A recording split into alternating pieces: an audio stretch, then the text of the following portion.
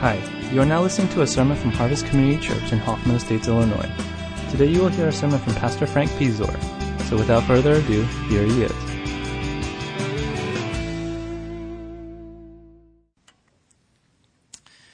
Wow. Really is interesting to see how many people are actually. Now when you're talking, I can see you a little bit more clearly, just to warn you beforehand. Why don't we open our Bibles up to Mark chapter 1.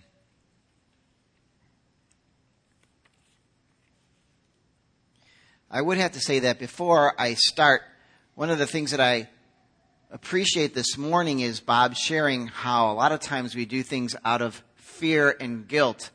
And I think without that kind of being a prologue or a preface to the message, what I would want to communicate today is this isn't about being Jesus 2.0, but it's actually about us getting to a place where the life of Christ, which exists in us, is allowed to be expressed through us. And that's a work of God. So I don't want us to leave here thinking, I've got to be more like Jesus, and then really strive and struggle and fail and go, I just can't do it and give up. So I think that's a good thing for us to just kind of remember as we begin to look at what it really means when Jesus says, follow me. Let's start with Mark chapter 1, verses 16 through 18. It reads, as Jesus walked beside the Sea of Galilee, he saw Simon and his brother Andrew casting a net into the lake, for they were fishermen. Come, follow me, Jesus said, and I will make you fishers of men. At once, they left their nets and followed him. Now, what does it mean to follow Jesus? Well, it's a little bit more than kind of just hanging out or religiously following something like we would religiously follow maybe a baseball team or a basketball team or a specific author or even a specific artist or actor. Like there are certain actors that when they have a movie that comes out, we're there because we just like the way that they act. But when Jesus is saying, follow me, he's taking it a little bit, actually I should say a lot more differently than we might think of following. Because if you're a sports fan and you're invested in a sense in your team, you give them your time, you sometimes will give them your money, you'll invest your emotional effort in wanting to see them win and win it all. But still, if they don't win it all, you don't really lose a lot. Now, what I mean by that is, for instance, when the Bulls were knocked out of the first round, a lot of us were probably disappointed, unless you're a Philadelphia 76ers fan. And what was my loss? Well, actually, it was gain because now I didn't have to watch the NBA playoffs, let alone the finals. So there's not a real investment there. If the Bulls never win another championship ever again, I'm not going to lose much. Because there's not really something about my following them that really affects my life in a deep and eternal manner. Which is totally different from what Jesus is talking about when he says, follow me. Because in a sense, when Jesus says, follow me, what he is saying is, you are my disciples. And to us, discipleship, like following in some ways, has a little bit deeper of a meaning. And what I mean by that is when we think of discipleship, and I say that word, hey, you should have a discipleship relationship, many of us think of, well, I should have some curriculum that I go over with, some information that we go through, information that we work through versus I should memorize, all of these kind of curriculum ideas and not realizing that discipleship has a deeper meaning of actually imitation. So when we're talking about discipleship, we're not talking about information, but imitation. And so when Jesus says, follow me, he's not saying religiously hang out with me and hopefully you will learn something. But back in the days of Jesus, when a rabbi said, follow me, what he meant is, when you follow me, I want you to imitate me. And so when a disciple would follow this rabbi, they would watch him very carefully. They would watch them like a hawk. They would watch the way they would eat, the way they would talk, the way they would read, the way they would minister. And some went so far, and I'm not trying to be crass, but to actually watch how they went to the bathroom. Because they wanted to imitate their master in every way possible, so that when people saw them, they actually saw the master. And so when Jesus says here to Andrew and Simon, follow me, what he's saying is, I want you to imitate me. The way I fish for men is the way I want you to fish for men. So that when people see you, they're actually seeing me. So discipleship is not a program or a curriculum. What it really is the imitation of Christ. And that, I think, is a paradigm shift for us. Let me say it again. Discipleship is the imitation of Christ. So when we are called Christians or disciples of Jesus, people are looking at us in a way that says that person is like Jesus. They imitate Jesus. The things that Jesus would do in their situation is the things that they are actually doing. And that's what discipleship is. And that is what it means to actually be a disciple. Now, we look at this instance and we might think to ourselves, wow, these guys are really good disciples. In the sense that Jesus one day, walking along the Sea of Galilee, saw these two guys that he didn't know, and he says, hey dudes, follow me. And they dropped their nets and they followed after him. If that's the picture that you have of these verses, what you've probably missed is the months that have quite possibly gone on before this, where Simon Peter and Andrew were actually watching and talking with Jesus, so that they got to a place when Jesus said, now is the time that I am inviting you to be my disciples, to imitate me, and to follow after me. Now, the reason I bring that up is because that context allows us to see that there's a time that God gives us to actually count the cost of what it really means to be a disciple. It's not, hey, I'm going to be saved from my sins, I'm going to go to heaven, and that's good enough. What it really is, when Jesus calls us to be saved from our sins, he's calling us to a life of imitation. So that when we say, Jesus, you are my Savior, we're also saying, Jesus, you are my Lord and my Master. And the way you would live my life is the way I'm going to strive to live my life in the context in which you have put me. And I'm going to count the cost. Because some of the things that Jesus actually asks of us to be like him are going to cost us everything. But he's worth it. Because the hope is that, like Paul, we would be able to say that when I look at all the things that I've accomplished and all the things that I've achieved, they are like dung compared to the surpassing greatness of imitating Jesus Christ, my Lord, in my life.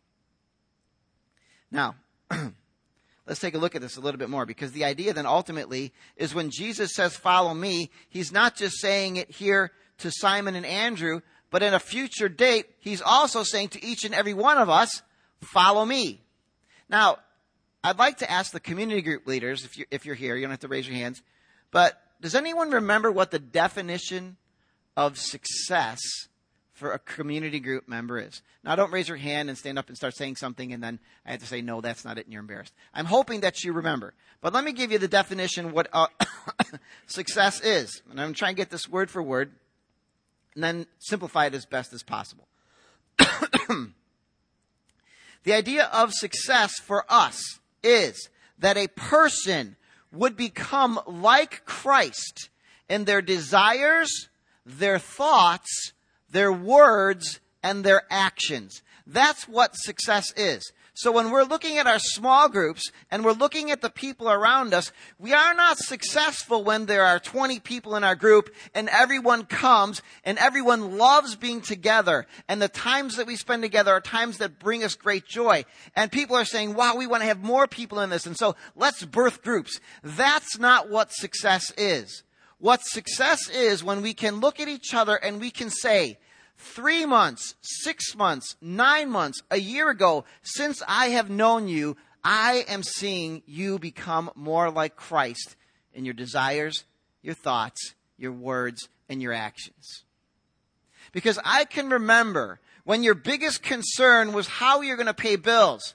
But then you had an opportunity to get a raise, but it would have affected your attendance at small group, and you said, I would rather spend my time with this community of believers getting to be more like Jesus than to remove some of the worries that I have over my finances. That's success.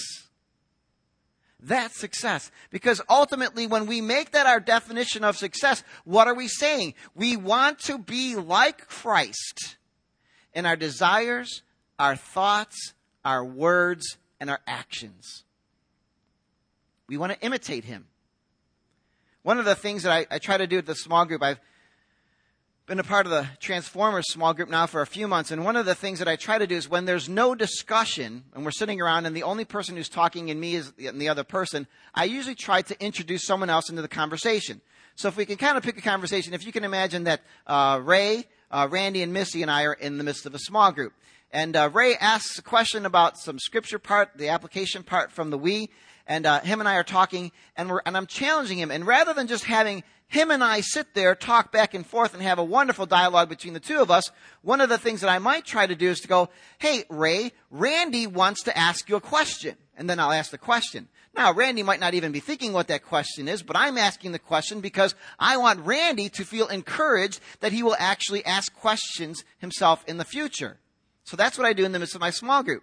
It is most beautiful experience when Perry started doing that in our group. When he started saying, well, I think Howie would like to ask the question. That's the idea of what imitation is.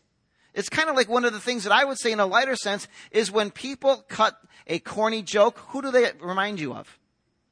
They say, you. That makes me feel warm because I'm the king of corn. And that's what it kind of means. Like, imitate me. The way I lead or the way I do this as I imitate Christ is the way you are supposed to follow and imitate Christ as well. So, what is discipleship? Discipleship is, can I hear you? Imitation of Christ. That's it.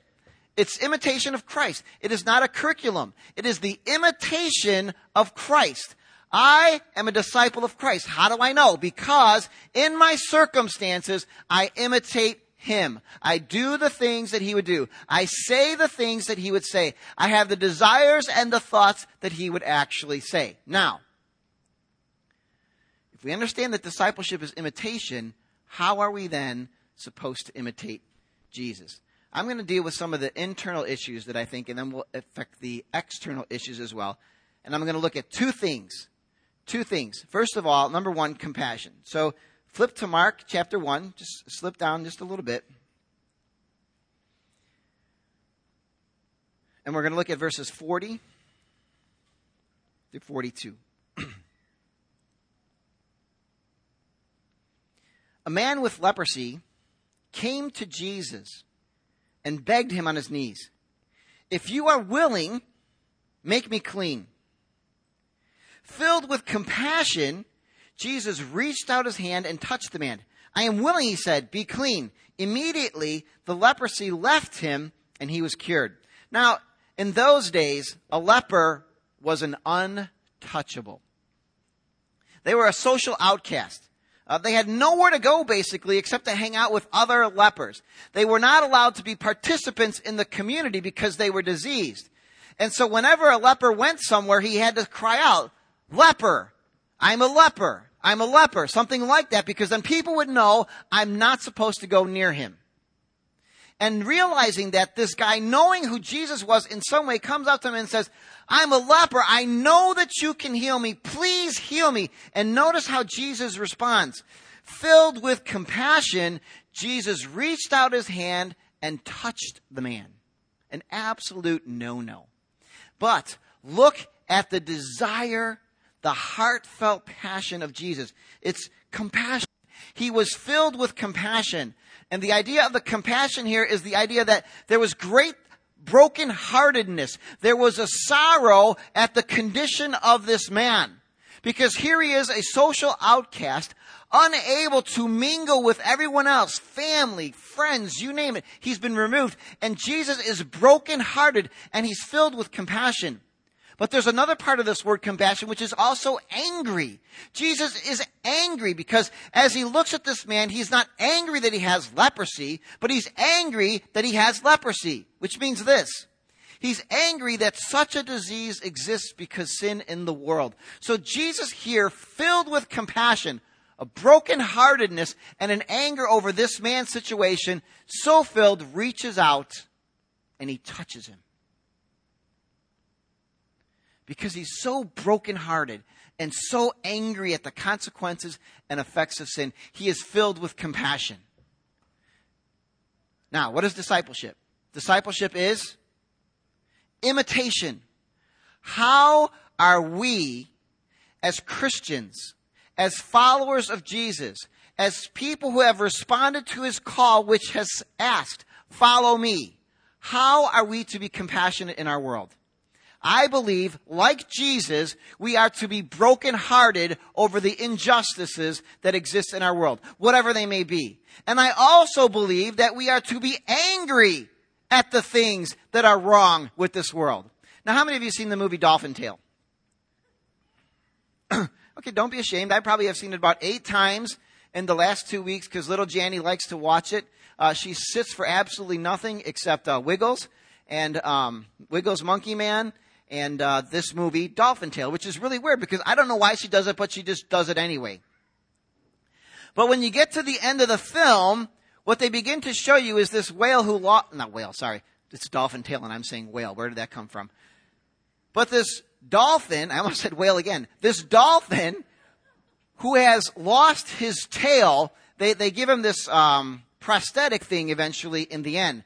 But near the end of the film, what they begin to show you is all of these other little kids who have similar difficulties. One kid is actually getting into the pool and he's missing 2 legs. When I saw that, I was filled with compassion because I felt a heartbrokenness that this 8 or 9-year-old child actually doesn't have the legs to run around and play. And it angered me because I thought of the world that we live in is a broken world and things like this actually exist and it bothers me. Now let me ask you, when was the last time your heart was broken and you were angry about injustice? Now I'm not going to try to make you feel guilty here, but I want you to think for a moment. When was the last time that you were truly heartbroken? You may have even shed real tears by the fact that when you looked at something and you said, this is wrong. This should not be. And then did something. You see, because that's what compassion is. Because I don't want you to just sit here and go, oh, you know what? This is wrong. I'm sad. I'm brokenhearted. I'm angry and then do nothing. That is not compassion. Jesus was filled with compassion. And he reached out and he touched the man and he said, be healed. So, Jesus says to us, follow me, imitate me, be my disciples in a world that is hurting and suffering and broken and fallen. When was the last time you were brokenhearted and angry and did something? Take about 10 seconds to think about that. When was the last time? Now, not to make you feel guilty, but if it has been a while, you have stopped imitating Jesus. And that's what he has called us to do. Follow me. Imitate me. This is not one instance in Scripture alone that we're talking about. Throughout all of Scripture, Jesus is brokenhearted and angry. I think some of the anger and the angst that he has towards the Pharisees is not just because they are self-righteous. It is because they have missed the point and it breaks his heart and it makes him angry. As a parent, Like some of us are trying to get our kids to put their arm down because, they're saying, my kids, they yell at me all the time. My parents just yell and yell and yell and yell. They never stop yelling. I guess a lot of they're not here, I guess, but it's okay for us though, right? Why do we yell at our kids? Because we get brokenhearted and angry because we want the best for them. Jesus was filled with compassion. And if discipleship is imitation, Jesus' call for us is to be compassionate people. Let's move on, though. Let's flip to Mark chapter 14.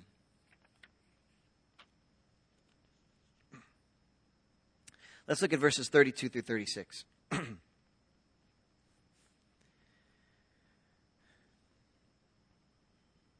Jesus and his disciples went to a place called Gethsemane. And Jesus said to his disciples, "Sit here while I pray." He took Peter, James, and John along with him, and he began to be deeply distressed and troubled. "My soul is overwhelmed with sorrow to the point of death," he said to them. "Stay here and keep watch." Going a little further, he fell to the ground and prayed that if possible, the hour might pass from him. "Abba, Father," he said, "everything is possible for you. Take this cup from me, yet not what I will, but you will." What is discipleship? Imitation. All right, I think we're getting a little groundswell of people beginning. Don't be afraid. What is discipleship? Imitation. It's the imitation of Christ, which is a really boring book to read if you ever get it. Not that I'm not a mystic or anything, and I apologize for that, Marcus, if that's one of your favorite books. But for me, it was a very boring book. But the ultimate goal of Scripture is, because Scripture is not boring, is the imitation of Christ. We must imitate Him in our compassion, and we must imitate Him in our submission. We all know the situation. Really, basically, the end is near.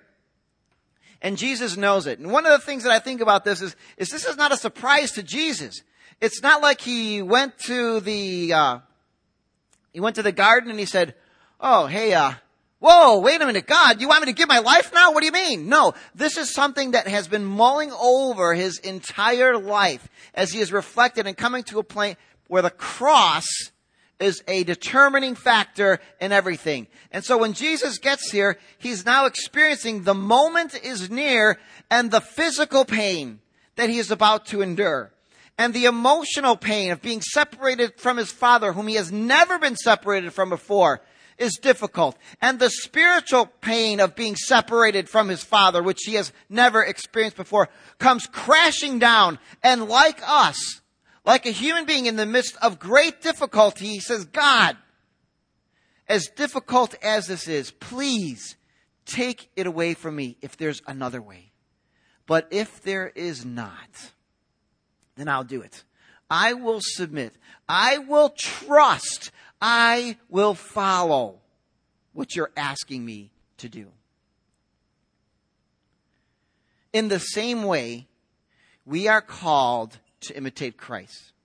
I can guarantee beyond any doubt that every one of us here today has either suffered greatly, is suffering greatly now, or will suffer greatly in the future. And I would almost go so far as to say that many of us here today are an example of all three of those. And many times what suffering does, it reveals in us where our real heart is with God. I personally do not like to suffer. I would enjoy the comfortable life of a pastorate in Hawaii with a bunch of old people not being concerned about having to be a church growth guru. That'd be wonderful. But that's not the way it is. Many of us would prefer ease over the pain and difficulty of living life, let alone living life in Christ. But if we are to be imitators of Christ, the expectation is that pain and suffering will come not just because life is life, but because we follow Christ. And the attitude, the heart desire that we are to have is to imitate Christ and to say, "God, this is not easy, but whatever it takes, I will give it up. I will give up everything. I am all in." Like the White Sox little saying last year, we are all in. We're just not going to be an over 500 team, but we are all in. All in. What Jesus is saying here is, God, everything is yours. And so even though this is not going to be a very enjoyable experience, I submit myself to you and I say, I trust you and I will follow you. Everything that I have is yours. I submit, I give it up, take it, because it wasn't mine anyway. Let me ask you this question. In imitating Christ in your life, is there anything that God has asked you to sacrifice in a major way lately? Has He brought you to a place where He has said, okay, this is where we're at now. This is where you're at. And the next stage that you need to take a walk through is this. And it's going to be hard. Have you gotten to that place where, like Jesus, you can say, God, this is difficult, but it's yours, and I give up, and I will do what you're asking me to do? Have you gotten to a place that when God asks you to do something, that you're willing to do it? Have you gotten to a place where God says, you know that person that you have held that grudge for now 2 years or 3 years or 5 years or 10 years, that person that you've held that anger, will you give it up even if you go and say something to them and they say, don't bother me none, and I'm not saying sorry? Will you, like Christ, submit to God's call to forgiveness? Will you, like Christ, be willing to say, God, I am all in, and that no matter what it is, my desire, my heart's desire is to do what you want me to do, no matter what. I am all in, because discipleship is imitation. It is being like Christ. It is saying, Christ, I am all in. I will follow you.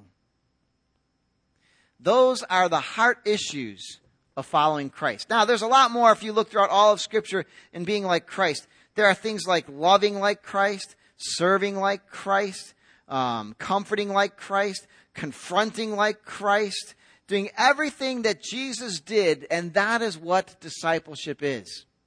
But you're sitting there right now and you're absolutely and hopefully overwhelmed by the thought that you need to be like Jesus because your compassion might be a little bit low and your submission might be even a little bit lower. And you might be thinking, if I just try a little bit harder today and tomorrow and am inspired from this, I can move forward and begin to feel less guilt and shame and embarrassment that I'm not doing what I'm supposed to be doing. If you leave here with that, you have missed the absolute point. Because it is our absolute inability to be like Christ that leads to that fear and that guilt and that shame over and over again, which ultimately hardens our hearts because we think to ourselves, I can't do it, so I just quit. Has anyone here ever tried something over and over and over again and you were never successful and you never want to do it again? I mean, just for me, in a simple thing like playing sports, no matter how hard I try, I cannot get mad at people when they make a mistake. Even if I make a mistake, I get mad at myself. And I try over and over and over again, and it's an absolute failure, so I stop trying. And then I had somebody say, boy, that's really a weak way to do things. And it is. Because I think there is something in Scripture, in imitating Christ, that gives each and every one of us the hope that we can actually be like Christ. Turn with me to Galatians chapter 2. Here is the crux of imitating Christ.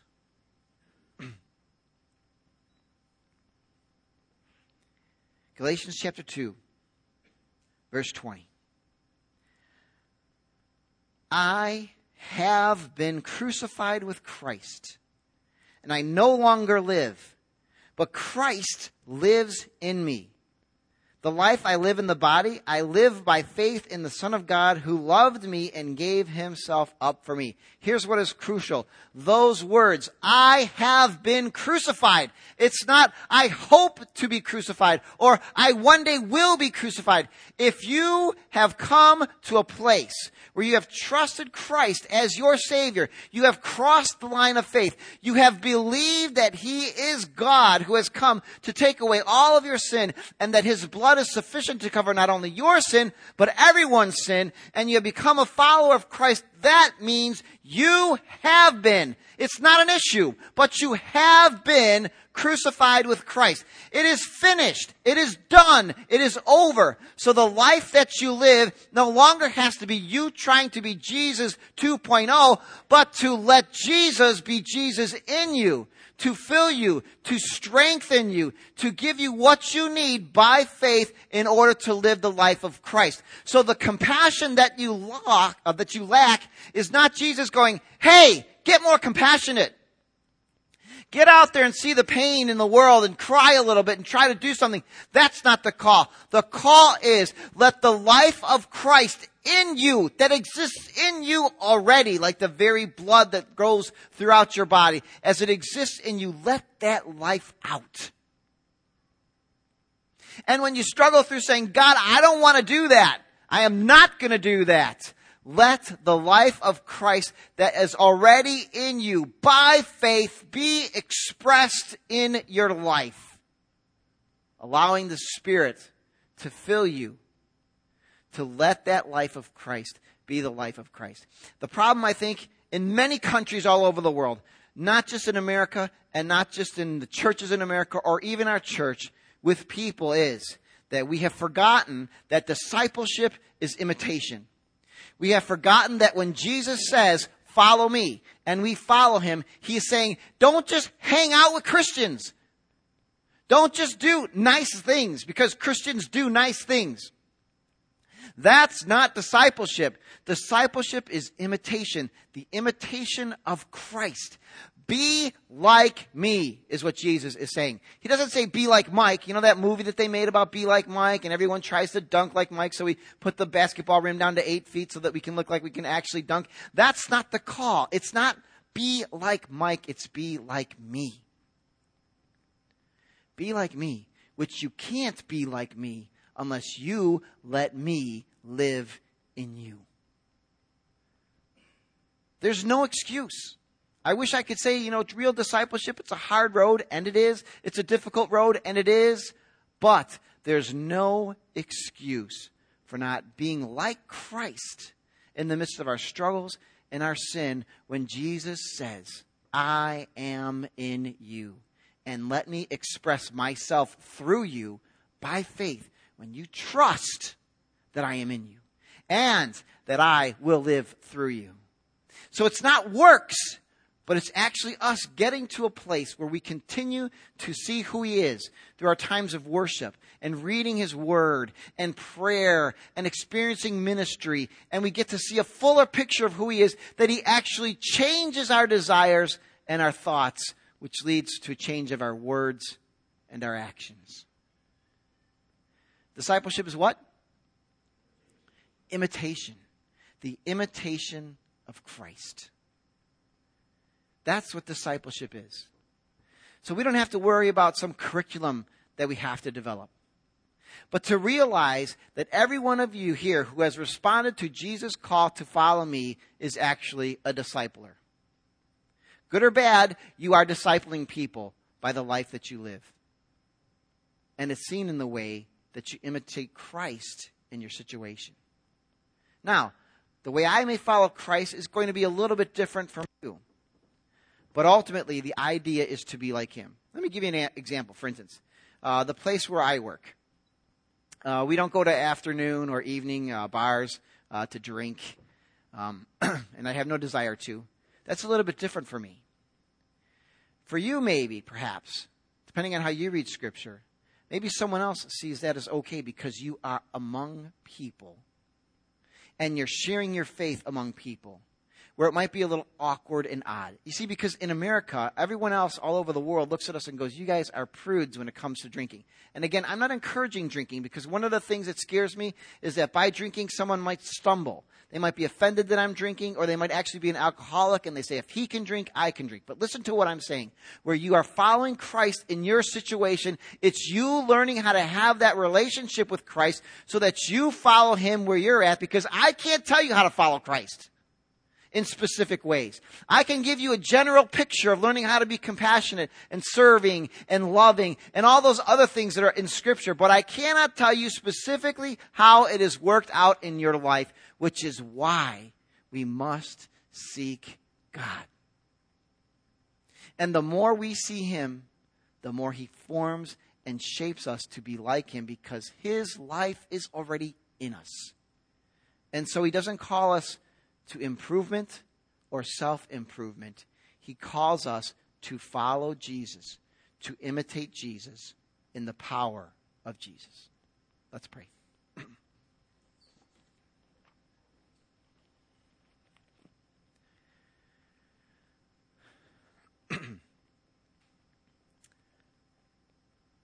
Our Father in heaven, what you ask of us, sometimes, many times, is overwhelming and even quite possibly impossible.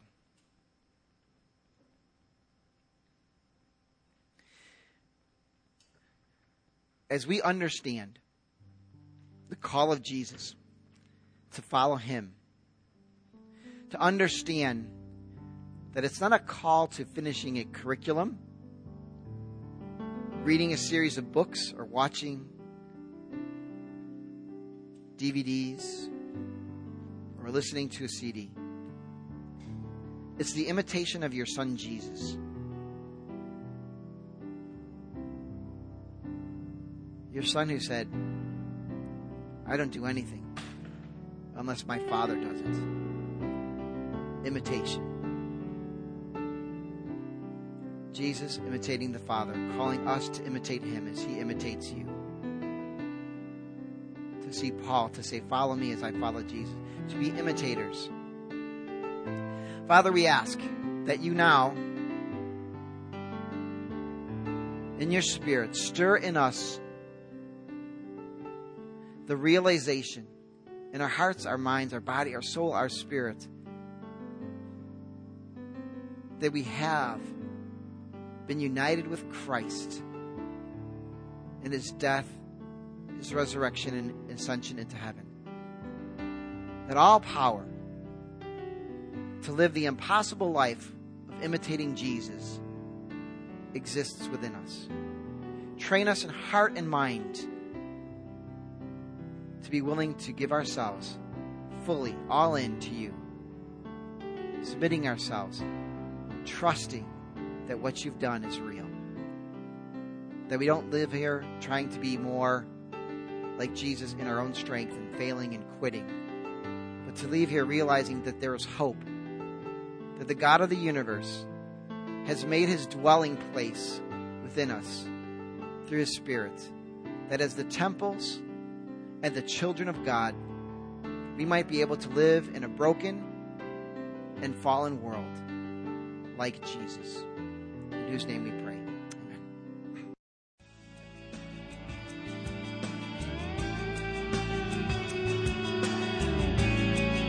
Hi, you are now listening to a sermon from Harvest Community Church in Hoffman Estates, Illinois.